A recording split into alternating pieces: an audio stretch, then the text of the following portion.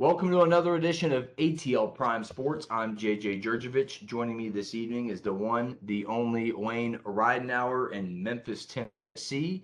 You can find ATL Prime Sports on Twitter, Instagram, Facebook, and YouTube at ATL Prime Sports. And you can search ATL Prime Sports on Apple and Spotify as well. Our personals at JJ Get You One for myself, at RWY Jr. for Wayne, and at Quarter Todd, Cordertodd for Todd Quarter, who is on vacation this evening again. And Wayne, how you doing tonight, buddy? I'm doing all right. I'm excited about football. I think it's because Texas still keeps doing their flip-flop stuff on baseball. Win a few, lose a few, win a few, lose a few. It's starting to get irritating. I'm doing fairly well myself. I'm loving that former UFC champion Conor McGregor was cast into the remake of the 1980s hit Roadhouse. Interesting to see how this one goes. He will play an original role. Jake Gyllenhaal is the star in the movie. It's expected to be on Amazon in the next year or so, I assume. And also, we will take a moment of silence and remembrance of Vin Scully and Bill Russell, who left this world in the last week, the last couple of days of each other. We'll talk about that with our guest, Dave Cohen. Major League Baseball's trade deadline, and was last year a rebuilding year for Nick Saban? Question mark. That's what's on tap for today. And without further ado, let's go ahead and bring on our guest, friend of the show. We welcome back Dave Cohen, voice of the Georgia State Panthers. Dave, good to have you back on. How you doing this evening? I'm good, guys. How you doing? Good to be back with you. It's been a while.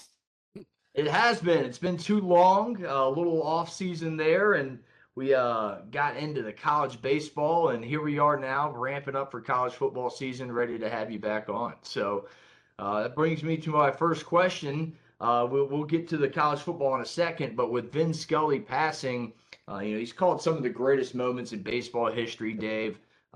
Aaron's 715, Kirk Gibson's World Series home run in 88, Don Larson's perfect game in the World Series in 56. Your comment on Vin Scully's passing, and give us one of your favorite moments with Vin Scully on the call.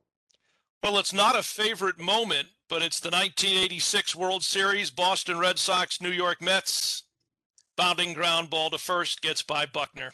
And that was what I think Ray Knight came in to score to tie it, if I remember correctly. So I can still hear that in my head, and the ball gets by Buckner.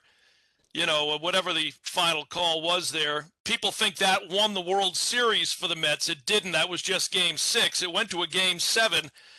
A Game 7 that the Red Sox had a 3-0 lead in, by the way, and could not hold on to. But I'm trying to remember back in the early days of my radio career, covering all those Braves games back in the mid 80s, late 80s at old Atlanta Fulton County Stadium. I don't have a picture of myself with Mr. Scully, but I know I, in passing, at least said hello and probably introduced myself, because even back then he was an icon, radio voice of the Dodgers with everything that he had done. It's interesting that he was with one team his entire career, starting out in Brooklyn, when you think about it, and how rare that is these days to find players, never mind broadcasters, who spend their entire career, not necessarily in the same city, because he moved with them from Brooklyn to Los Angeles, but to stay with the same franchise your entire career. And, I know we say this about other people, athletes, stars, broadcasters that pass. We'll never have or never see another one like him. I think that Vin Scully definitely falls under that category. There'll never be someone again who spends upwards of 60 years as a broadcaster with one franchise. Yeah, it's very impressive, his career. And going back, me being a young guy and realizing he was with Brooklyn, he goes out west with the team. He calls 56, the 88 series, Hank Aaron's 715. You're just like, wow, this guy was around for a lot of baseball moments. Pretty cool. prayers and thoughts go out to Vin Scully and family. Well, We'll talk about. Go ahead. let me say this too, because this is a lost art in sports broadcasting. Not only was Vin Scully a sports broadcaster, a play-by-play guy, but if you've listened, even going back on YouTube to any of his, not even the most memorable broadcasts, but any broadcast about, he was a storyteller. You know, his experience in his years allowed him to convey to the viewer or the listener things that he'd seen since he was in his early 20s when he joined the Brooklyn Dodgers. The players that he got to know, the players that he got, whose careers he got to call, whether it's a Jackie Robinson all the way through a Fernando Valenzuela, all the way through a Kirk Gibson, you know, all the way through the modern day Los Angeles Dodgers up until his last broadcast. But he was a storyteller, and you don't find that in sports broadcasting as much. I even admit, you know, this will be my 40th year at Georgia State, and I can story tell a little bit because of what I've seen over the span of 40 years, more specifically basketball, and I guess 13 years with football at Georgia State. But nobody will ever have the kind of career that he had over a span of 60 years, and the experiences and the peoples whose paths he crossed. In today's world of media, I don't see that happening again. I agree with you. I don't think it will with contracts the way they are. And just you mentioned it, things being said, moving on from team to team. So you're a Boston guy, Boston sports fan, Dave. What did Bill Russell mean to the NBA and yourself? Another somber note here as we lose another great sports icon. Yeah, well, you know, here's another thing that I put under the category will probably never happen again in the history of sports. Everybody marvels at Michael Jordan, and I do too. He was a great player. Again, covered Hawks games when he would come in as a Chicago Bull. My one regret, my first year, the very, very, very first year I arrived at Georgia State, I was a part of the broadcast crew, but I did not travel to every single game. The guy who was doing play-by-play before me, Brent, did that. Georgia State played North Carolina at Carmichael Auditorium, and Jordan played in that game. And it still bothers me to this day in a fun kind of way that I didn't get to make that trip to see Jordan play against Georgia State. Point being, Jordan won 6 titles. He won 1 collegiate national championship with North Carolina, the famous shot against Georgetown at the Superdome in New Orleans that basically won it for the Tar Heels, and gave Dean Smith his first national championship. And how many gold medals did he win? I know he won, obviously, the Dream Team with Bird, Magic, and Barkley and that loaded first team. That was a gold medal. How many did he win? 2 or 3? I think 2 or 3, yeah. All right, think about it. Bill Russell, albeit in the earlier days of the NBA and college basketball, while playing at San Francisco for the Dons, wins 2 NCAA championships in college, 11 NBA titles in what was the NBA for that day, and even won a gold medal in the Olympics. I don't know that anyone will have a career that spans long enough in modern sports today, what it is and being what it is, that they'll be able to replicate anything like that he did. Look at Jordan, the greatest modern player in our era. He won 6, which is great, but it's still 5 less than Bill Russell. But Bill Russell was so much more than just a basketball player. If you've seen any of the tributes across media outlets, whether it's TV or if you've listened on the radio, he was a head coach, first black head coach. Was involved with, was right there with Muhammad Ali and with Martin Luther King. Yes, very much. In the civil rights movement. Yeah. A big, big part of the civil rights movement that he really does not get a lot of modern day credit for. Like some of the other figures, like a Jackie Robinson, like a Muhammad Ali. Again, iconic figures to the nth degree.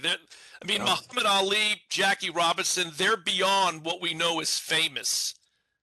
Those are iconic, historical figures above and beyond sports. Bill Russell was right there with him through a lot of that, but for whatever reason is not normally recognized as having played that role to the level that those guys did. And Russell played in Boston during an era where race relations were not what I'll term fantastic, to use a crazy word for that kind of a situation. Russell played in Boston when it was tough for an African-American athlete, as great as he was. Big loss. It's great that the fans of his generation were able to see him. It's great that those of us of the following generations have hopefully gotten to see video and gotten to hear from him and gotten to recognize what a great career he had on and off the court and what a great athlete he was. But it's, a huge loss for the world of sports for players of that era. I don't know that we'll see a player like that come along again in the future of sports with those, to put up those kind of numbers. Yeah, well, thank goodness we have the availability these days to look at a historical record on video via the internet of all of these achievements. Hear Vin Scully call these games, some of the accomplishments of Bill Russell. So, like when you and I were growing up, best we could do was maybe a magazine article that had some pictures in it, or if some network wanted to re-show a game from the days of yore or something.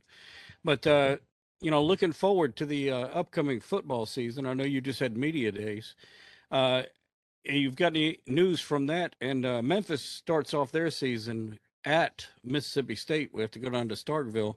Are there any away games that you're looking forward to for Georgia State? Well, we're going to find out right out of the gate where we are as a football program, coming off what was the best season win total wise for Georgia State football. This will be our 13th season. Remember last year when we were doing these podcast interviews, at one point we were 1-4. Yeah. I was a little worried, to say the least. And to Georgia State's credit, I've said this, and I know it's kind of a cliche, but they do really take on the personality of their head coach, and Sean Elliott, who I think has been a fantastic hire for Georgia State. But coming off an 8-win season after starting out 1-4, to finish 8-5, and to win a bowl game for the third consecutive year they've been in a bowl game. Remember, this is a program that was only 12 years old. Yeah.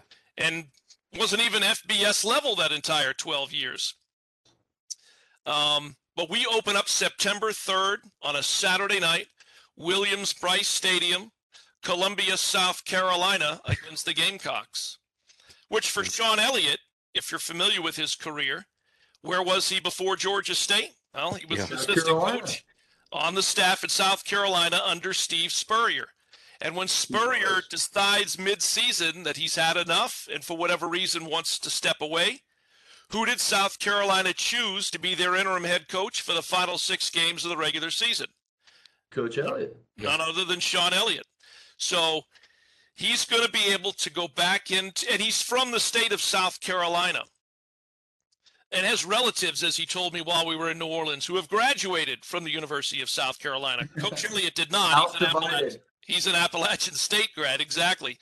So, yes, he's excited about being able to take what should be and what is a pretty good Georgia State football team back into the stadium that he worked in prior to coming to Georgia State, and hopefully give South Carolina the kind of football game that Georgia State gave Tennessee and Knoxville in 2019. Because who do we have week 2? We're back at Center Park Credit Union Stadium. First time a Power 5 program will visit Atlanta and Georgia State in the Tar Heels of North Carolina. So we're going to find out pretty quickly in the first 2 weeks where we stand, Georgia State football, where Georgia State stands from a preparedness standpoint heading into this 2022-2023 season. Yeah. You're Well, I'll listening tell to you this. Dave Cohen. Oh, go ahead, Wayne. Yeah, Go I was ahead. going to say that South Carolina is one of my dark horse teams in the SEC as a whole, but especially for the SEC East. And I think that's one of the teams Georgia needs to look out for. I think you might be right, Wayne. You're listening to Dave Cohen right here on ATL Prime Sports. You can find Dave on Twitter at GA State Voice. Dave, my final question's a two-parter.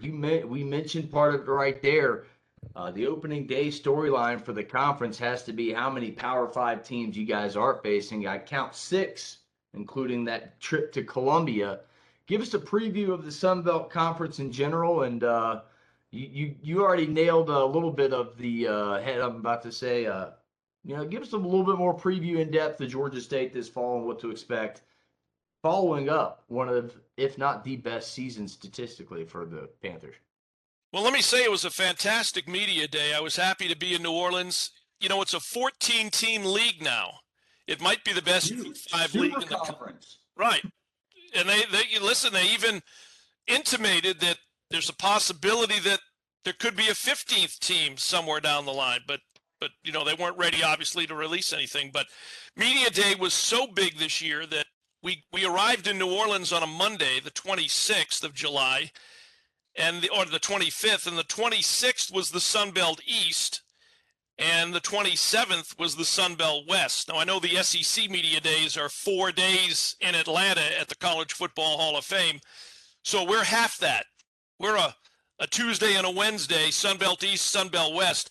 But I thought it was a fantastic SunBelt Conference football media day. They did a fantastic job at the Sheraton Hotel in downtown New Orleans. Look, the SunBelt East is loaded. I don't want to say, it's always tough to look at it in the preseason and pick winners.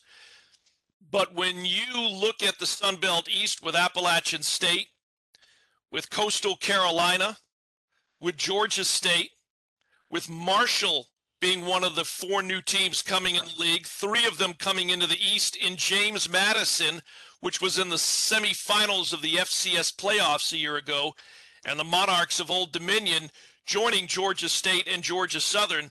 The SunBelt East is a beast, and it's going to be a real tough road to hoe, not just for Georgia State, but for everybody, because there's not really an easy game on that schedule, if you want to use the word easy in quotations.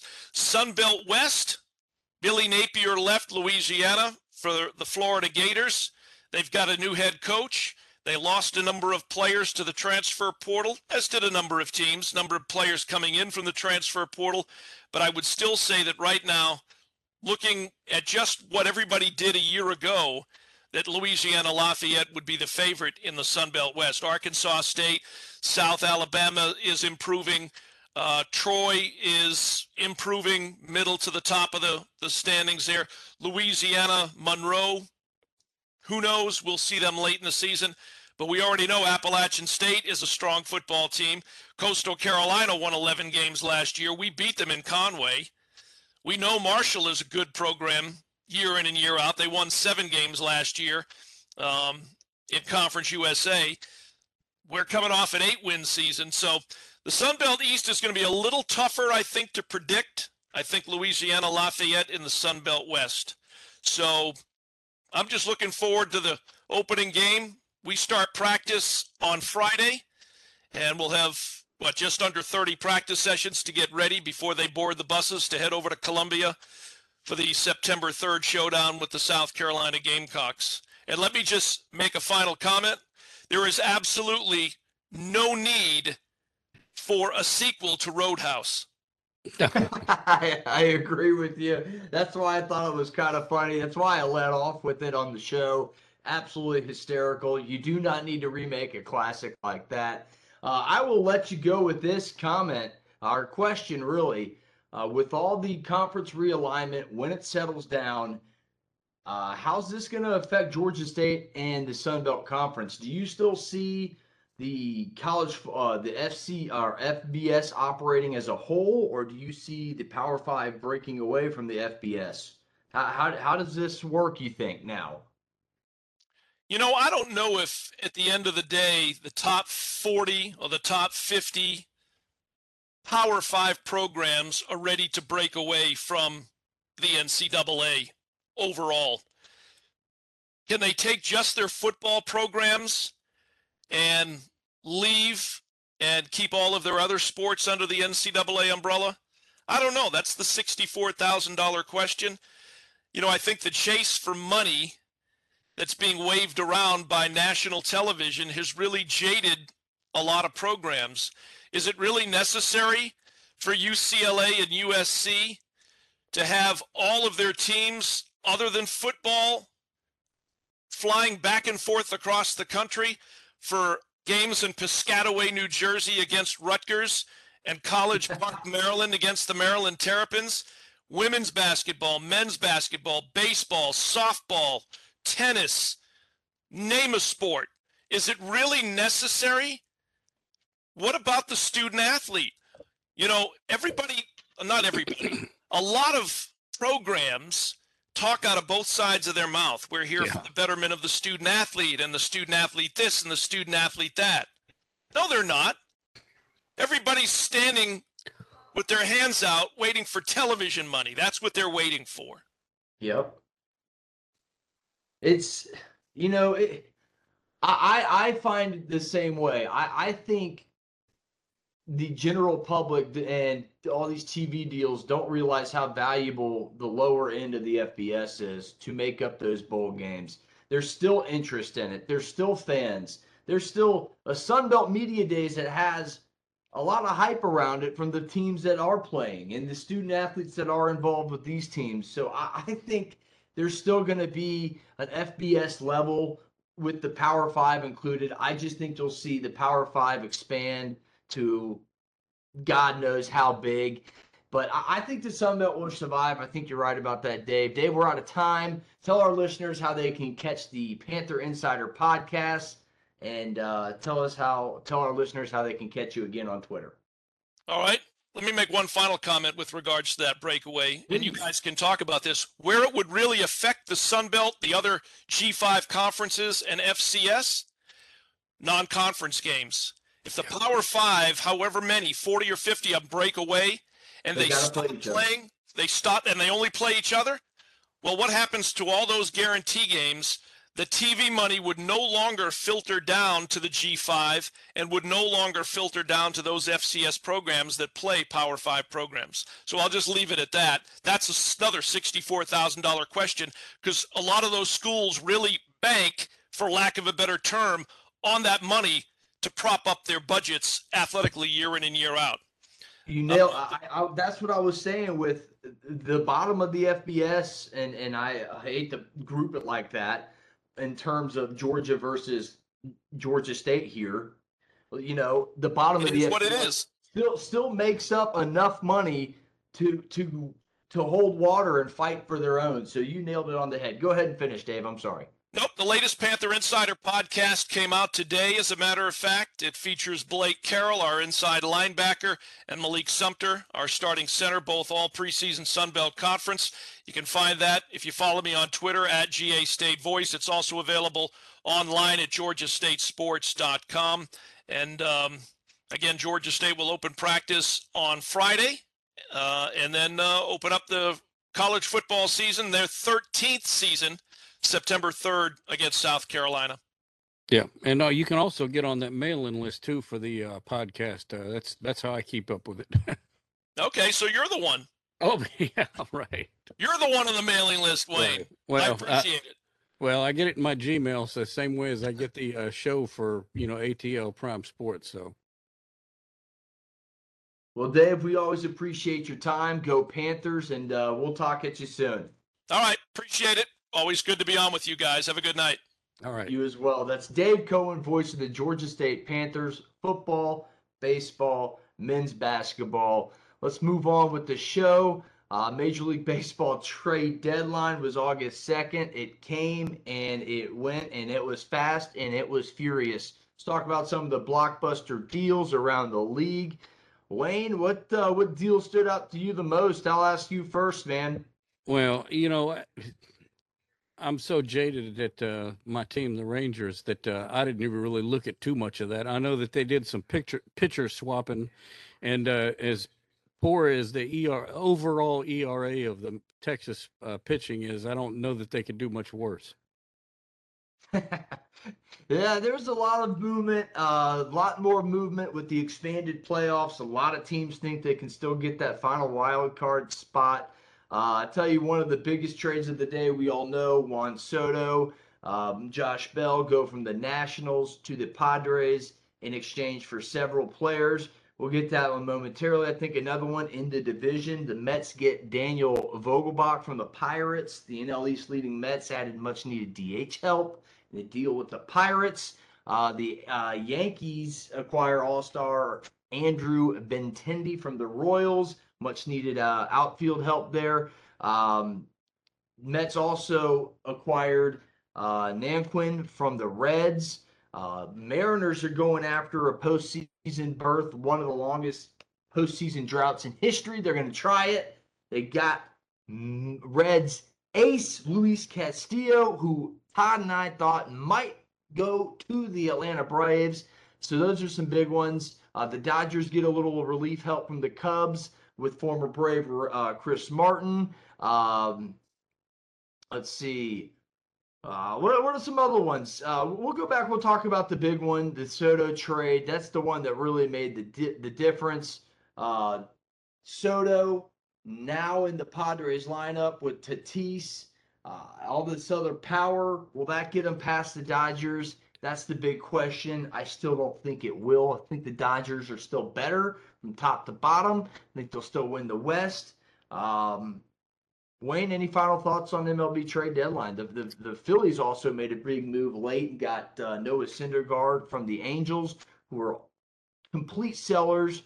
Braves even got some of that. We'll talk about that in a second. Yeah, well, Soto going to Padres, I think that's a nice, bright thing for San Diego because they really haven't had much good things happen down there. So good on them for getting that trade done. Yeah, it almost went down with Eric Hosmer going to the Nationals. He vetoed that trade. The Dodgers take a chance on Joey Gallo, who was struggling with the Yankees.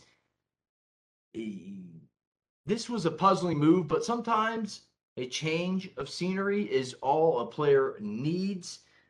And again, the big one, Padres make Juan Soto blockbuster. Superstar outfielder Juan Soto, first baseman Josh Bell. Again, I mentioned it. Nationals, they acquire left-handed pitcher Mackenzie Gore, outfielder Robert Hassel III, shortstop C.J. Abrams, James Wood, Jarlin Suna, Luke Voigt, heading back to Washington. Handful of players. If I missed one, I was reading it quickly. But, man, what a blockbuster trade they made. I just don't know if the Padres – I can't put them over the Dodgers yet. Even with the lineup they have right now, I just can't put them past the Dodgers. Just can't do it. If Tatis comes back and he's 100%, maybe they can catch him. But we'll go over, look, the lineup is great. The pitching staff is great. Musgrove, Darvish, Mania, Snell, Clevinger when he comes back. So now look at this lineup. You're going to have Bell, Croningsworth, Machado, Kim, Grisham, Soto, Will Myers, Drury they added from the Reds as well. So plenty of power. Again, the question is, will they catch up to the Dodgers, who have owned that division for several years? That's what they're planning on doing. I can tell you that's the plan. That's the plan. That's how they spent. But sometimes the most active team isn't always the best team at the deadline. Sometimes, just staying put, adding the player or two that you need, kind of like the Braves did, which I'll transition to the Braves now from the fast and ferocious MLB trade deadline. Look, the Braves acquired what they needed to. I got a reliever in Iglesias from Anaheim, Los Angeles Angels, if you want to call them that, for Chavez and pitching prospect Tucker Davidson. They acquired right-handed starter Jake Dorizi, excuse me. Stutter Yeah, I today, could Junior. I couldn't even read that name correctly. I don't think in my head. It's Odorizzi. I just Okay. stuttered like Billy Madison, tut tut tut today, Junior. And that was straight up for Will Smith. Grossman from the Tigers for left-handed pitching prospect Chris Anglin. Ever since Duvall's injury, they're going to need another outfielder in that rotation. He'll platoon with Eddie Rosario, who had a great night Tuesday in a 13-1 win for the Braves. Adrian Anza's back. Big time player in the postseason run last year. Erie was acquired from Washington for outfielder Trey Harris. But I think the biggest move is going to be Ozzie Albies. When he can come back and be healthy, that's better than any trade you could possibly have. Switch hitting, left, right, tough matchup, great defense. When he comes back in late August, early September, that's going to be a big push for the lineup. Kirby Yates coming back too in that lineup. What's really going to be tough is who goes down. Dylan Lee, AJ Minter are the only ones with options left in that bullpen. So you'd think it'd be Dylan Lee because AJ Minter was part of that night shift last year that was so effective in the postseason. It's going to be interesting. Iglesias is going to fit right in. Well, you were talking about that the guy who'd switch hits left and right, and I don't know who it was, but there was a guy from the Far East that was switching sides every pitch. I don't remember. I think I saw that. it, and I was like, if I were that pitcher, I think I'd try to nail that dude as he was trying to switch sides. I said that has to be annoying Yeah. as a pitcher. Just choose a side and move on with it. But yeah, no, Braves did just enough. Alex Anthopoulos is never going to sit on his hands during a trade deadline, and I think he made the right moves for his ball club. Didn't get the outfielder a lot of people were rumored to talk about is Jock Peterson coming back. Sorry, listeners, I can't talk today. I don't know what it is. But yes, I think Albany's coming back. Yates coming back, getting healthy. Those two players will be better than any trade that could have been made at the deadline, which was a blockbuster deadline, by the way. Everybody who you thought was going somewhere pretty much went somewhere except for Ohtani. And that wraps up our trade deadline talk. Any final comments on trade deadline, Wayne, or the Braves? No. Let's move on. Interesting comments coming out of Tuscaloosa from head coach Nick Saban. Well, stop me if you've heard that before. Despite winning the SEC and playing UGA for the College Football Playoff National Championship, Nick Saban said last year was a rebuild. Let's talk about what he means by this. He meant the year was a rebuild because he lost a lot in the NFL draft. When you lose players the year before, like Mac Jones, a first-round quarterback, and then you lose Devontae Smith, the Heisman winner, yeah, I think you can consider it a rebuilding year. But let's be honest, let's flip the coin here. When you replace a first-round quarterback with the Heisman Trophy winner in Bryce Young, who happens to be my pick to win it again, then you get an Ohio State transfer in Jamison Williams, who comes in and scores 15 touchdowns for you. I wouldn't call it a rebuild, and I wouldn't put that word in any sentence if you're Alabama. It's called reloading. Yeah. It just calls it rebuilding. So I think that's kind of what he meant. I would take these comments with a grain of salt because it is Nick Saban, and I feel like he does this stuff to stir his team up and also and to get us talking. To get us talking, yeah.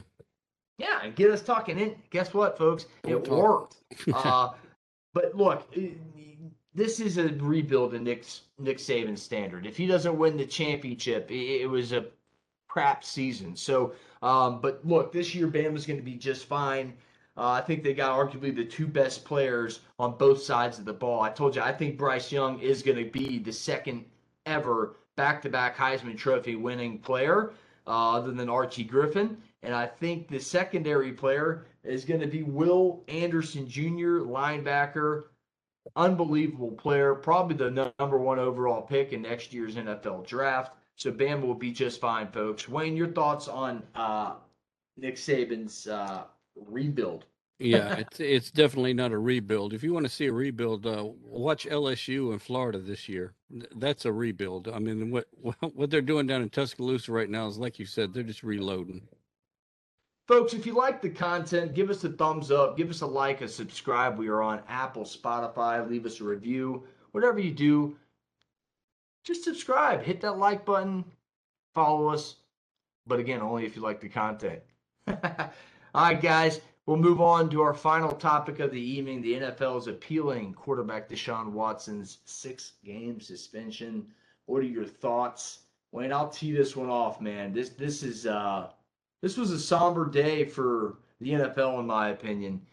Look, I was just looking it up. Ben Roethlisberger, when in 2010, got 4 games in a 16-game season. They now play 17. I think 6 games is not enough, especially when the New York Times pointed out that there were 66 different women therapists, massage therapists in 17 months while he was a Texan. And that's, again, per the New York Times. 30 women accusers. Why would you need that many women to service your massage therapy needs?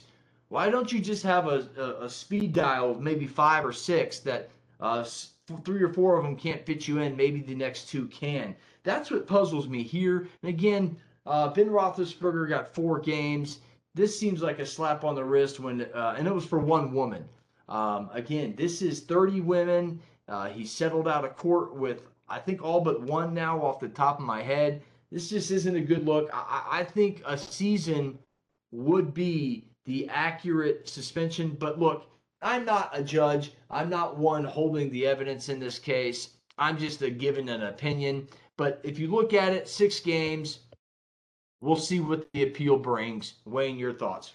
Well, I'm an Atlanta Falcons fan, and I can't help but compare it to the Calvin Ridley situation. A guy who admitted to betting on a game, $1,500. He didn't even play in the game, and he bet on Atlanta to win. He gets a whole season off. Those two just don't seem to equal out. Yeah, not at all to me. Moving on to our closing thoughts of the show. The Braves start a crucial 5-game series in New York versus the Mets Thursday, including a doubleheader on Saturday. This could really make or break the NL East race. Wayne, your closing thoughts on the show this evening, buddy? Well, I'd like to be excited about baseball this year, but the only exciting thing I could say is, we'll see what Texas can do with the new player they got from Georgia State. We'll see what happens. Coming around under 30 days for kickoff. Remember, week 0 is the 27th. You do have a Big Ten matchup that weekend. Folks, that wraps it up. For Wayne, for TC, who's on vacation, I'm JJ. Thanks for listening to another edition of ATL Prime Sports. Get you one. We'll see you next week.